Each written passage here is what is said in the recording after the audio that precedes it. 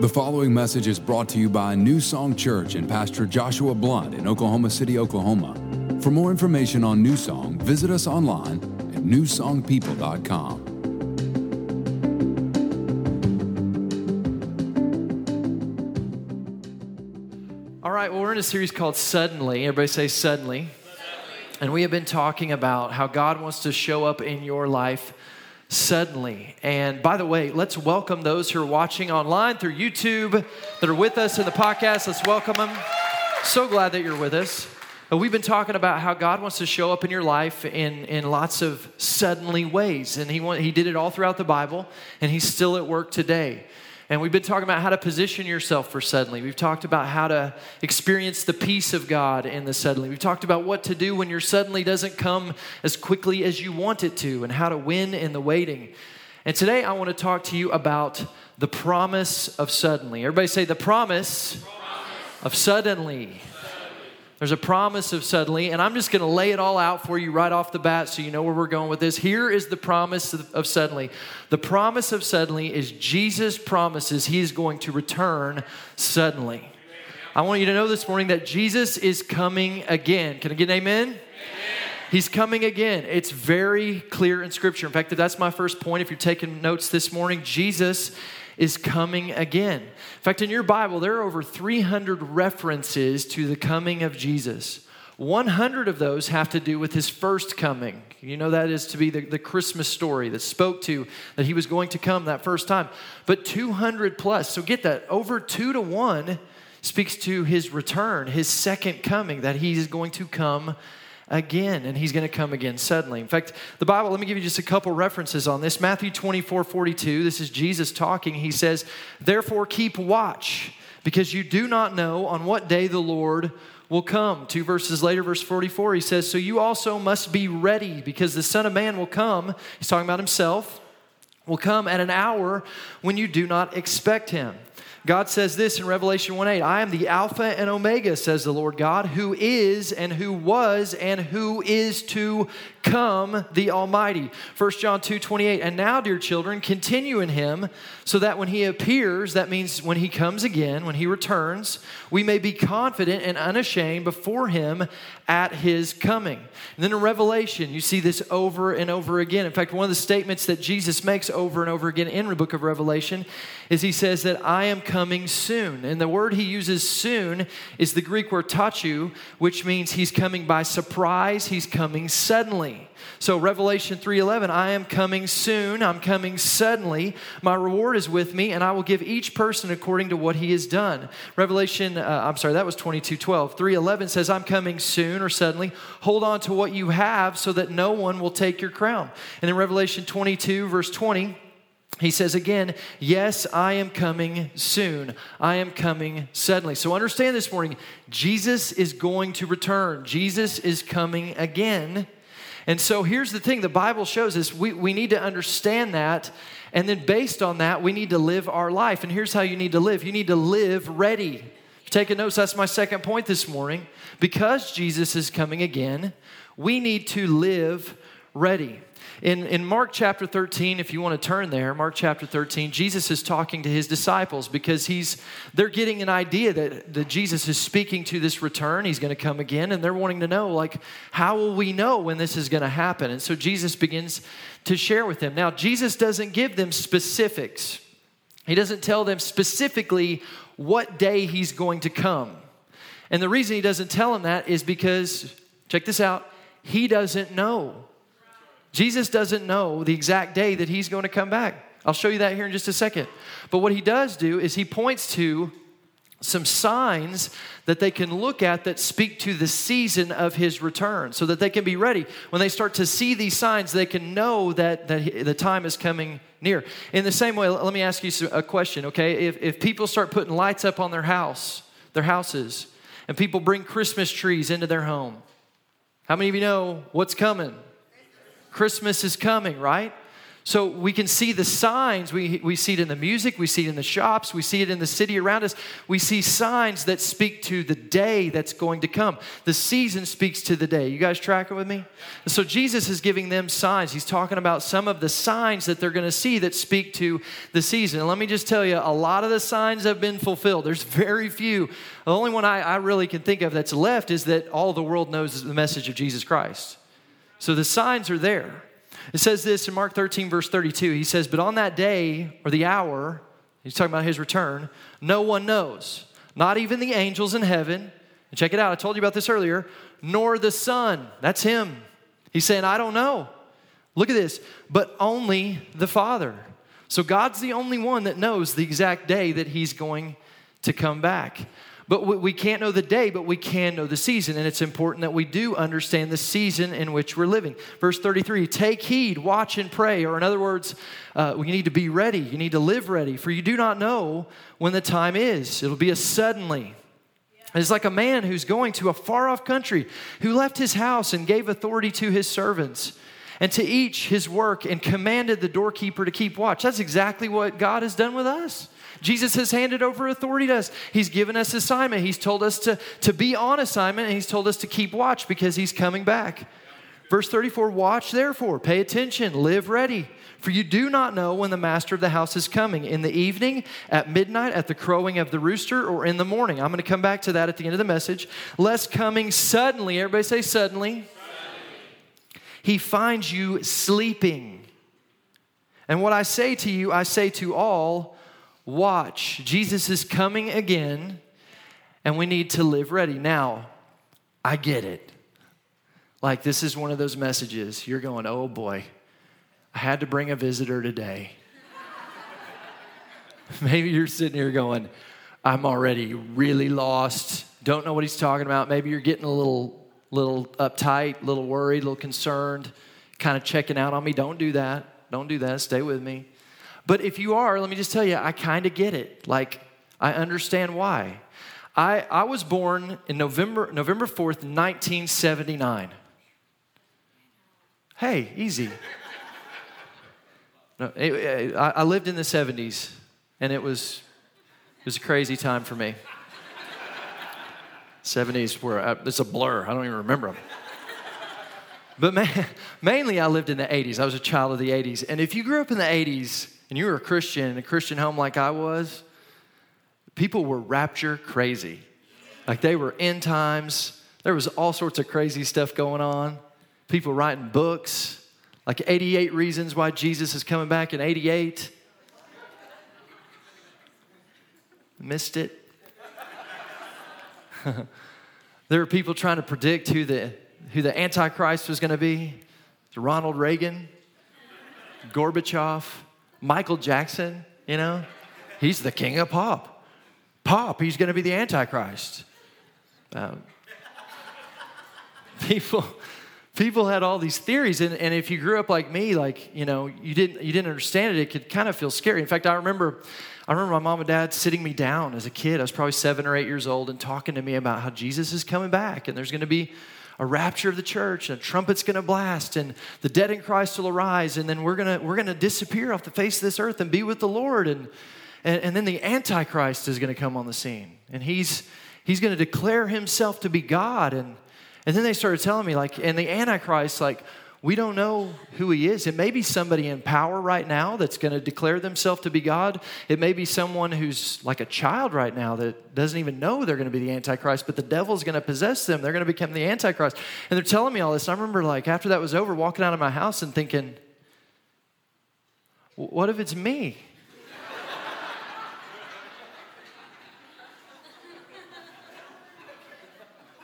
I don't want to be the Antichrist. I think I'm the Antichrist.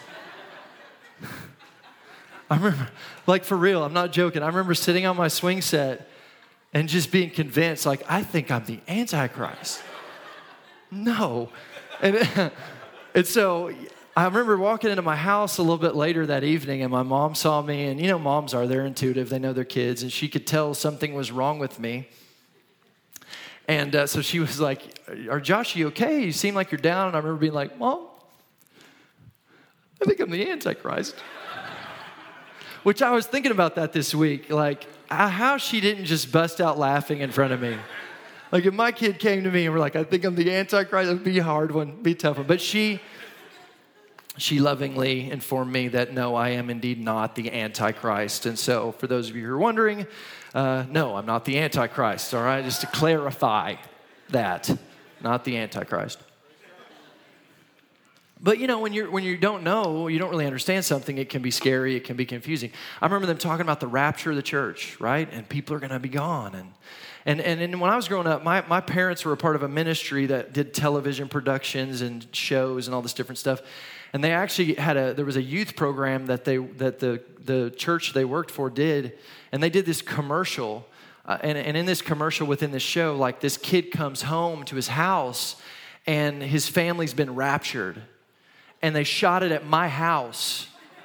And so he comes home and like he goes in the kitchen and there's food cooking, but everybody's gone. And he goes upstairs and there's a shower running, but there's nobody there. Like everybody's been raptured.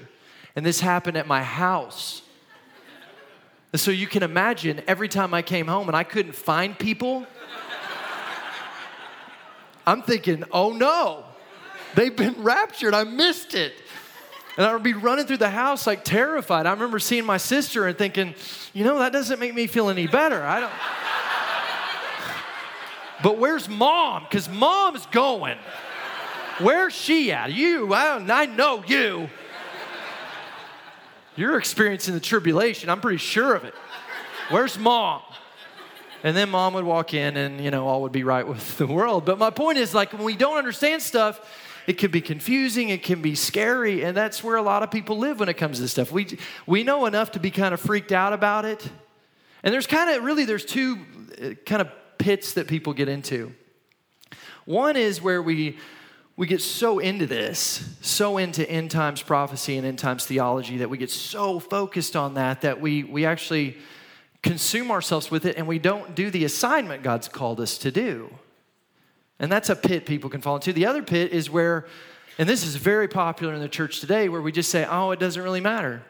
It's going to happen when it happens, and what does it really matter? Well, the reason why that's not right is because that's not what the Bible says. That's not what Jesus told us to do. Look back at some of these verses. Matthew 24:42, he says, keep watch. That means you need to be looking for it. How do you look for something if you don't know what you're looking for? He says in verse 44, be ready. That means we need to be prepared. How can I be prepared if I don't know what I'm preparing for? You guys tracking with me? Mark 13:33, he says, take heed, watch, and pray. Take heed there means to look at, to gaze at, to understand. So Jesus is saying you need to have an understanding. You don't need to, don't consume yourself with the day, the exact day. That's not what he's saying. He's saying, but you need to have an understanding of the season. And here's why, because when we understand the season and we understand that we're living in what's considered the last days, there's an urgency that we live our life with based on that. Let me try to illustrate this for you. I want you to imagine you're on an airplane. And you're sitting on that plane, and that plane is full of people. And you got your family with you. You got people you know, a bunch of people you don't know. You're sitting on the plane, and someone you know that you trust really well, someone you know not to be a liar, someone you know to be truthful, comes up to you and they say, hey, I know it doesn't look like it. I know you can't see any signs of it necessarily right now, but this plane is going to crash. It's going down. But I have something for you. I purchased for you this parachute. And I want you to put this on so that you're safe because this plane's going to crash. And I've got to go. I'm going to leave. But the good news is I've actually purchased a parachute for every person on this plane. But I need you to help me get these parachutes on these people. So I'm going to go, and there's your assignment. Help me get these parachutes on these people. I don't know about you, but if it's me, I'm going to start getting parachutes on people. I'm going to start talking to people. I'm going to make sure the people that I love, my family, understands this, and then I'm getting that parachute on them. I'm going to do everything I can to let everybody know, because if this plane's going to crash, even if I don't see any signs of it right now, if I don't quite understand it, it doesn't take away the fact that it's going to happen, and I need to be prepared, and I need to try to help other people to be prepared. You follow what I'm saying this morning? Listen, this world is going to crash. There's coming a day, and Jesus is going to return, and this world, and I'm not saying this to scare you, I'm saying this to say we got to be ready. We got to be ready, because the day's coming. Jesus is coming back, and listen, the first time he came, he rode in on a little donkey, and he came as a loving lamb to be slain for our sins. But the next time he's coming, he ain't coming on a donkey. He's coming on a white horse as a conquering king. And he's coming to judge sin and to judge Satan. And we need to live ready. We need to be prepared. We need to understand our assignment so we can fulfill what God's called us to do in this world. Jesus is coming back, so you got to live ready. So how do we live ready? I got 2 points for you this morning. How you live ready? Number one is this: you got to do Jesus business. We got to be about Jesus business. Bible says this in Luke chapter 19. Jesus tells this parable. It's about a king who's going to be leaving for a while, and he's got these 10 servants, and he goes to his servants and he gives them the silver, and he says, hey, I want you to take this. It's valuable. It's precious. I want you to take it. I want you to do something with it. In fact, he says this in verse 13. He says, do business until I return. And he's not just saying do any business. He's saying do kingly business. Do my business until I return. Be about the kind of business I'm about until I return. So I'm giving you something precious. I'm giving you something valuable. And I want you to do something valuable with it, is what the king is saying. And so the king leaves, and then he comes back. And when he comes back, he finds that some of his servants have taken what they've been given, and they've used it, and they've done something with it. And he looks at them, and he says, well done. He's proud of them. He congratulates them, and he has blessings and rewards for them for doing what they were supposed to do. But then he comes to some of his servants, and they haven't been doing what they're supposed to do. In fact, there's one guy that takes his and he buries it. He hides it away. And when the king comes to him, he judges him harshly. And he's upset with him because he didn't do what he was supposed to do. And Jesus taught this parable so that we would understand the assignment that he has for us in this world. See, every one of us in here, we've been given some precious gifts from God. You know what you've been given? You've been given your talents and your gifts. God's given you a way of thinking and a way of processing, and he's put talents and gifts in your hands. And the question is, what are you doing with them? Are you just using them for you? Are you just hiding them away just for you? Or are you using them to do kingly business? He's given each one of us a sphere of influence. You're not just where you are by happenstance. God has placed you in this specific time in history around the specific people that he's placed you around. And he's put you there so that you can make a difference where you are. So you can be light to the world around you. My question is, are you hiding your light? Are you using that influence to do kingly business? And one of the precious gifts, probably the most precious gift all of us have been given, is the gospel of Jesus Christ. It's our salvation. It's the hope of the world. It's what everybody in this world needs. My question is, what are you doing with that? Is it just for you? Have you just hidden it away for you? It's to save you and yours, but are you helping other people to see that God wants to save them? See, we're called to do the king's business. And there's an urgency to this. We got to get to work. In fact, there's a story in Acts chapter 1 where Jesus is ascending into heaven. This is after he has died on the cross. He's been raised from the dead. He's told his disciples what they're supposed to do. Go into all the world and preach the gospel. But before you do that, wait for the Holy Spirit. You're going to receive power when the Holy Spirit comes upon you. And then you're going to go do this business I've called you to. So Jesus has done everything that he's going to do. He's done. And now he begins to ascend into heaven right before their eyes. So like literally they're standing there. Jesus is talking. And then when he's done, he just begins to float up into the sky. Like just float. Like I'm a grown man. And you take me to a birthday party and you let a balloon go, I'll sit out there for 30 minutes watching that thing. It's like watching it drift. I still see it. I guess this guy, like Jesus just floats in. This was an epic moment, people. Like they're probably sitting there going, yeah, I think I still see Jesus. There's him up there. There's Jesus right there. And it's at this moment, check this out. Okay, verse 10.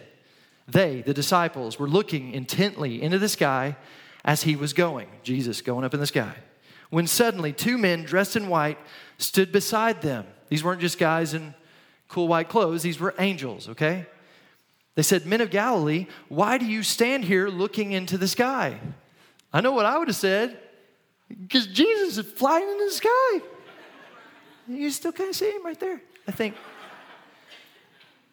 But look at this. The same Jesus, they said, the same Jesus who was taken from you into heaven will come back. There it is again. in the same way you have seen him go into heaven. I want you to notice, like, the urgency here.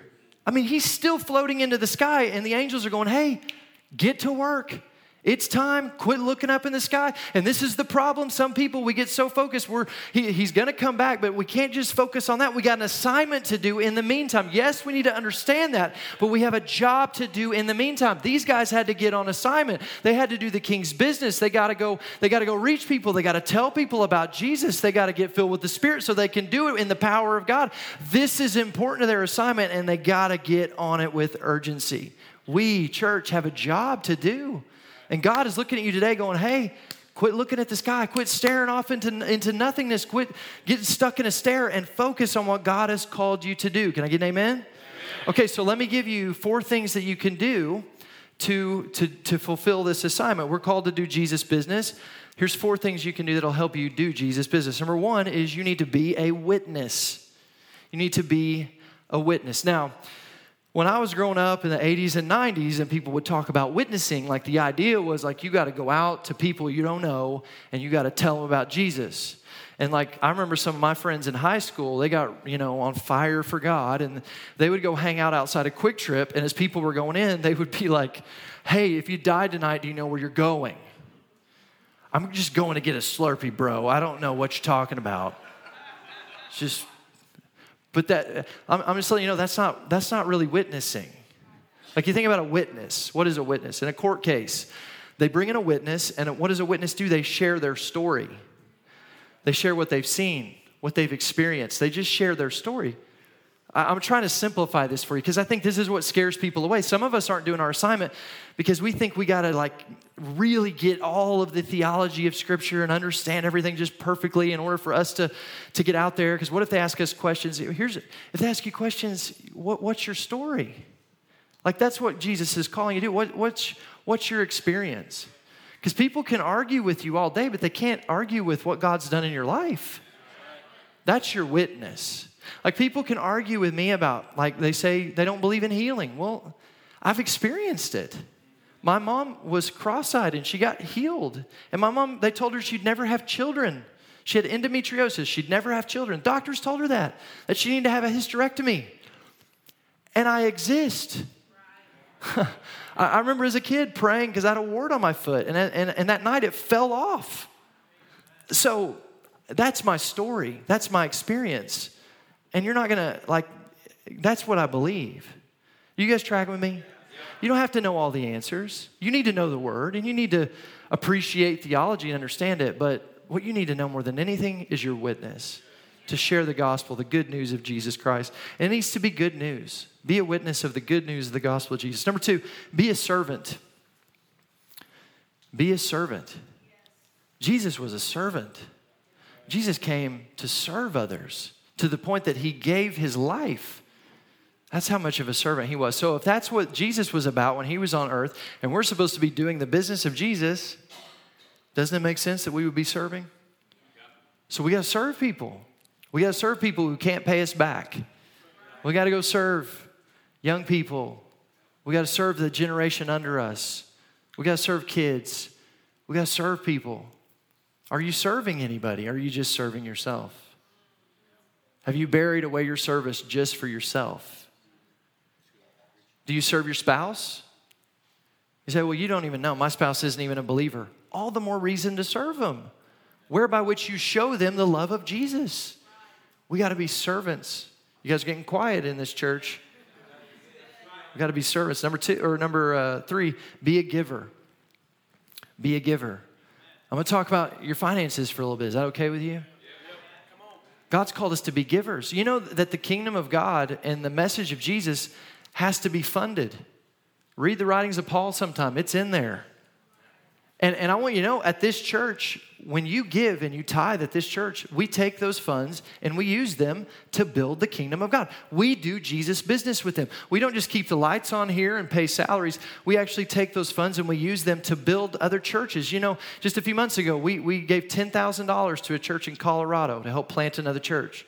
We didn't brag about that. We didn't make a big thing because that's just what we do, just so you know. That's just what we do. It's who we are. We help with missions, with Empower International. We reach kids all over the world. We support missions in Israel because the Bible's clear that the message of Jesus Christ is to the Jew first. And so we make sure that the gospel of Jesus Christ is being shared with the Israelite people, that they know that the Messiah was indeed Jesus and that he's the one. We help people in our city through Hope is Alive to get out of drug addiction. We're helping orphans and widows in this city. We help people in our church. You know, there's people that come and they're in a tough season. They can't pay a bill. They can't afford their car. They find themselves in tough places, and we'll help them out. And then we also bring them in and we talk to them. We counsel them a little bit so they can get out from some of the financial woes that they're in. But my point is, like, we're about kingdom business. And so the good news for you is if you're a tither and a giver, then your finances are being used to build the kingdom of God. You're doing king business with your money. And so I encourage you, believe based on that God wants to do good business in your life. You can believe that God wants to bless you because you're blessing others. And the Bible says who waters others will be watered himself. God wants to water you. He wants to take care of you. Be a giver. Be a giver. Number 4, be a lover. And when I say that, I'm not saying that. Love people. Don't be like Don Juan. I'm not saying that, okay? But love people, really love people. Love people enough to listen to them.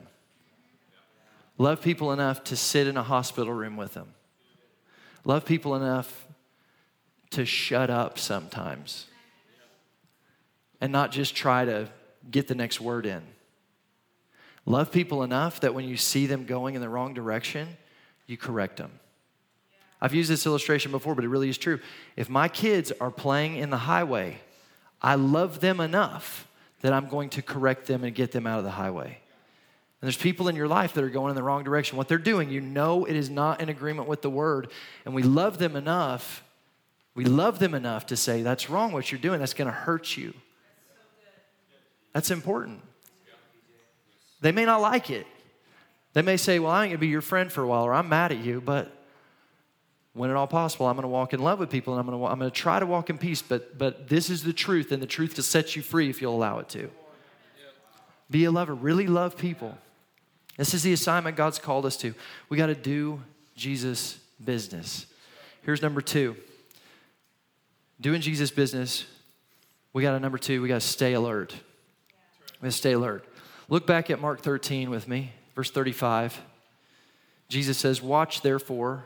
In other words, live ready, for you do not know when the master of the house is coming. In the evening or at midnight, at the crowing of the rooster, or in the morning. Verse 36, lest coming suddenly he find you sleeping, and what I say to you, I say to all, watch. Now, in these verses, Jesus speaks to 4 times of the day. And these 4 times were actually the 4 night watches of the Hebrew people. They are in the evening, which is right after the sun goes down, at midnight, which is the middle of the night, at the crowing of the rooster, which is between 3 and 3:30 a.m., and in the morning, which is actually right before the sun begins to rise. So these are the 4 night watches. And what all 4 of them have in common is they all take place in the dark. And Jesus is saying, be careful that you don't get caught up in the dark. We live in a dark world, don't we? There's a lot of darkness in this world. A lot of darkness going on around us. And the danger of darkness is it's easy to fall asleep in the dark. And if we're not careful, what will happen is we'll get caught up in the darkness of this world. And yes, I'm speaking to sin, but I'm not just speaking to sin. I'm just speaking to the way of the world. The rat race. I was thinking about this week. It's easy to fall asleep when it's dark. It's even easier to fall asleep when it's dark and when you're tired. And a lot of you, that's where you are. You're caught up in the world race, and you're spending all your energy on the wrong stuff, and because of that, you're falling asleep on the real assignments God has for you. You're not watching over your marriage like you should be. You're not watching over your calling and your influence like you should be. You're sleeping on it. You're sleeping on your call to be a godly parent who trains up your children in the way they should go.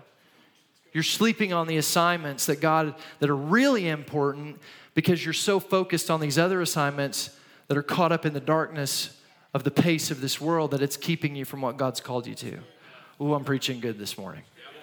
And so the Bible tells us this. Look at this, Ephesians 5:14. It says, wake up. Everybody turn to the person beside you and say, wake up. Wake up.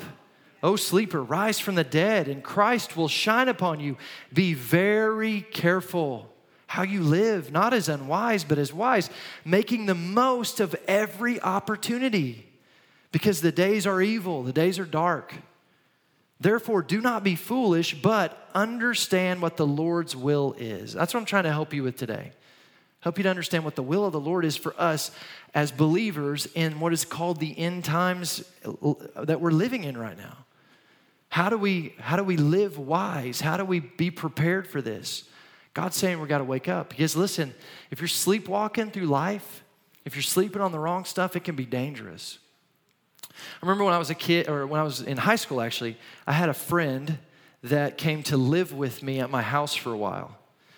Because his parents were going through divorce, and he was my best friend, and he just kind of needed to get away from that atmosphere for a while. And so my parents allowed him to come live with me during my senior year of high school. And so in my room, I had like my bed over here, and his bed was over here, and he lived with me for that entire year.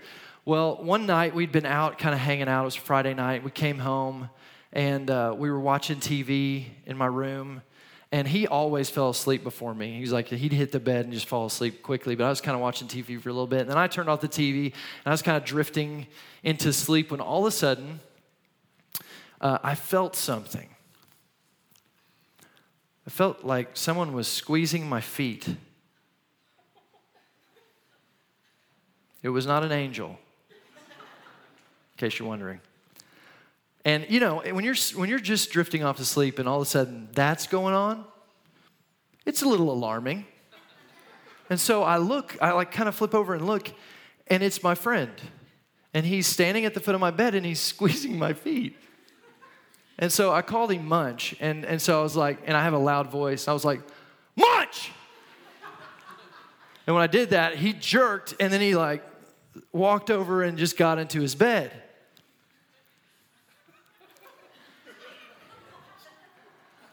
And so I'm laying there in bed going, hey, bro,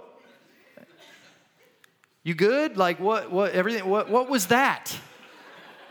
And he says, I didn't know you were in the bed. What do you mean? And he says again, I didn't know you were in the bed. What were you gonna do? Like, if I wasn't in the, like, what are you? And he just says, I didn't know you were in the bed. And I was like, all right, man, whatever. Like, leave me alone. I'm going to sleep. Good night. And I slept terrible that night. But as it goes, I woke up the next morning and I forgot about it.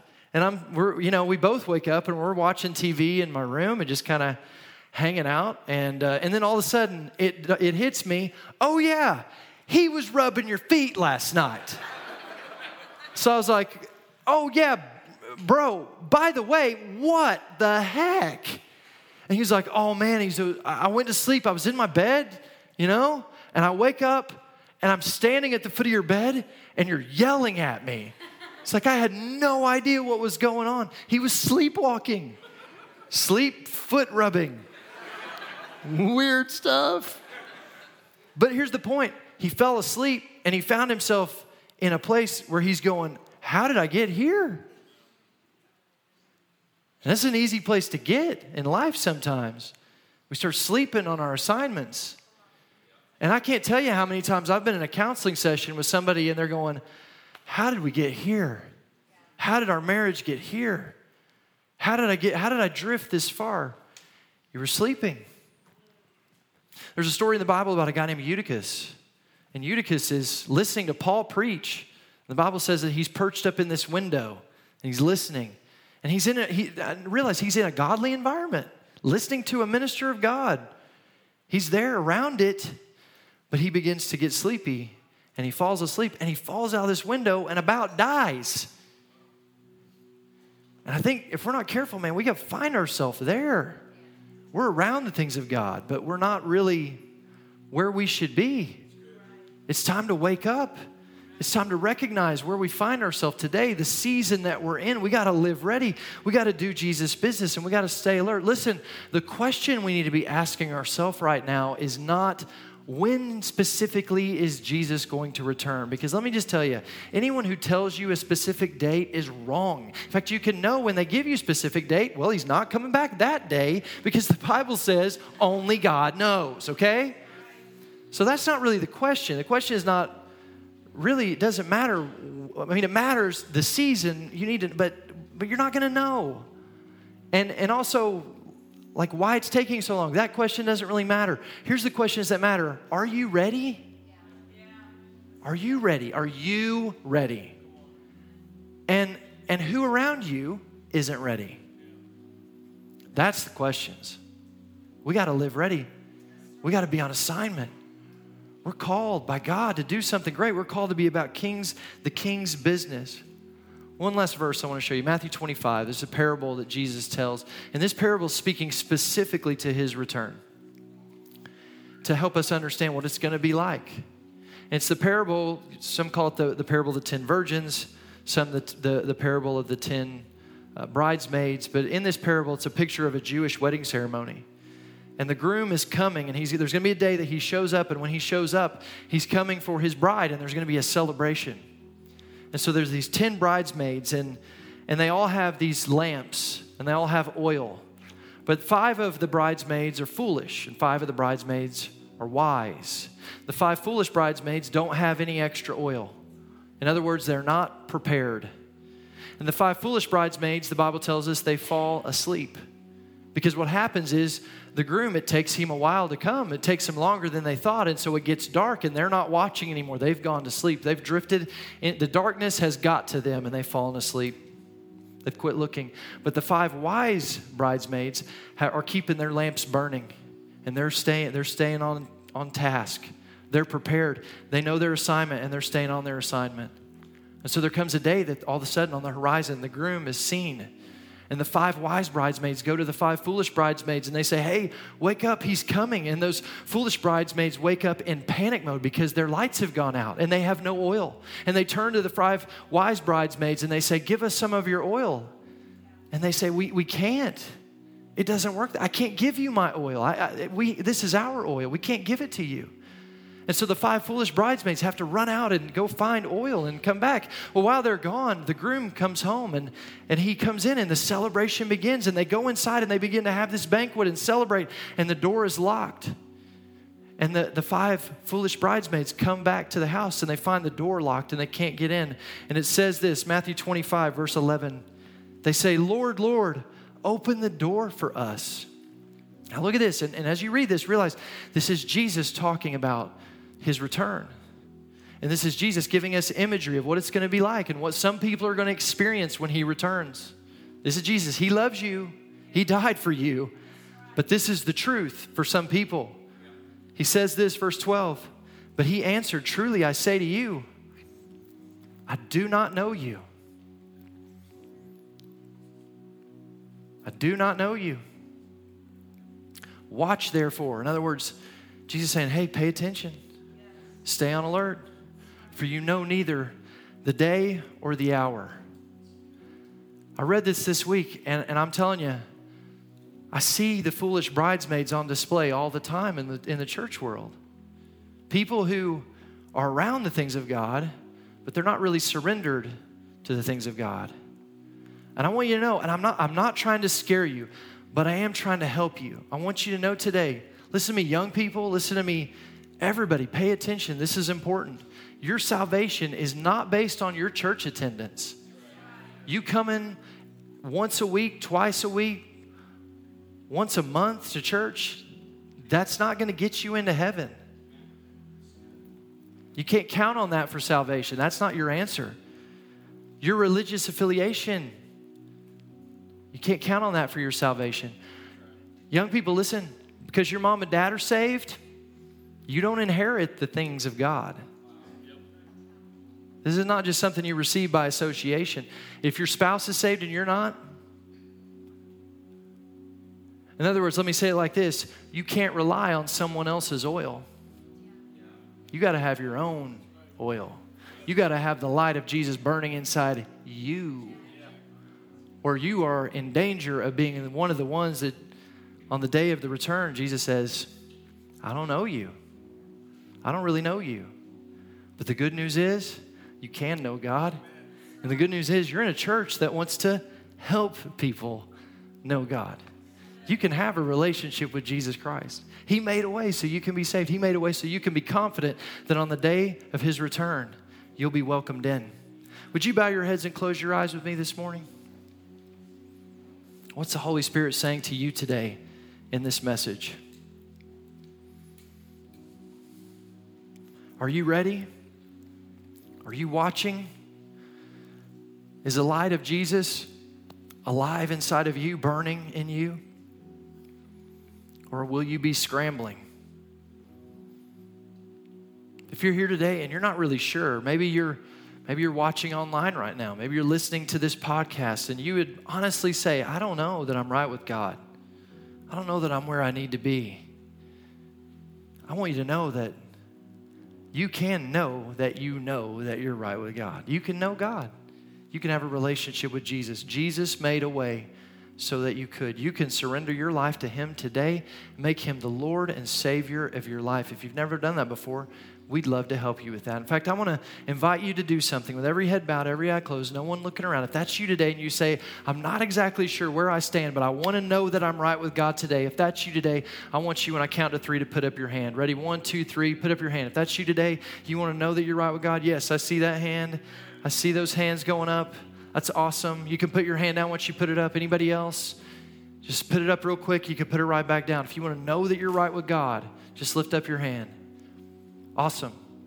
All right, those of you who raised your hand, I want to lead you in a prayer. In church, since we're in agreement, we're all going to pray this prayer together. I want you to say this out loud with me. Say, Dear Jesus, thank you for dying on the cross for my sins, for making a way so I could be saved.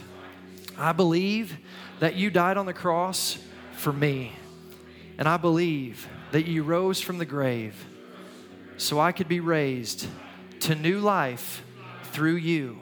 Thank you for saving me. Thank you for giving your life for me. I give my life to you, my all, my past, my present, my future, for your glory, for your will, in Jesus' name, amen. Amen. Church, let's give those a hand that prayed that prayer. So awesome. Thanks for listening to this week's message from New Song Church. If you have a prayer need or would like more information about New Song, you can email info@newsongpeople.com. If you would like to partner with New Song through giving, go to www.newsongpeople.com/give. And if you want to stay connected to New Song, you can find us on Facebook, Instagram, and Twitter by searching for New Song People.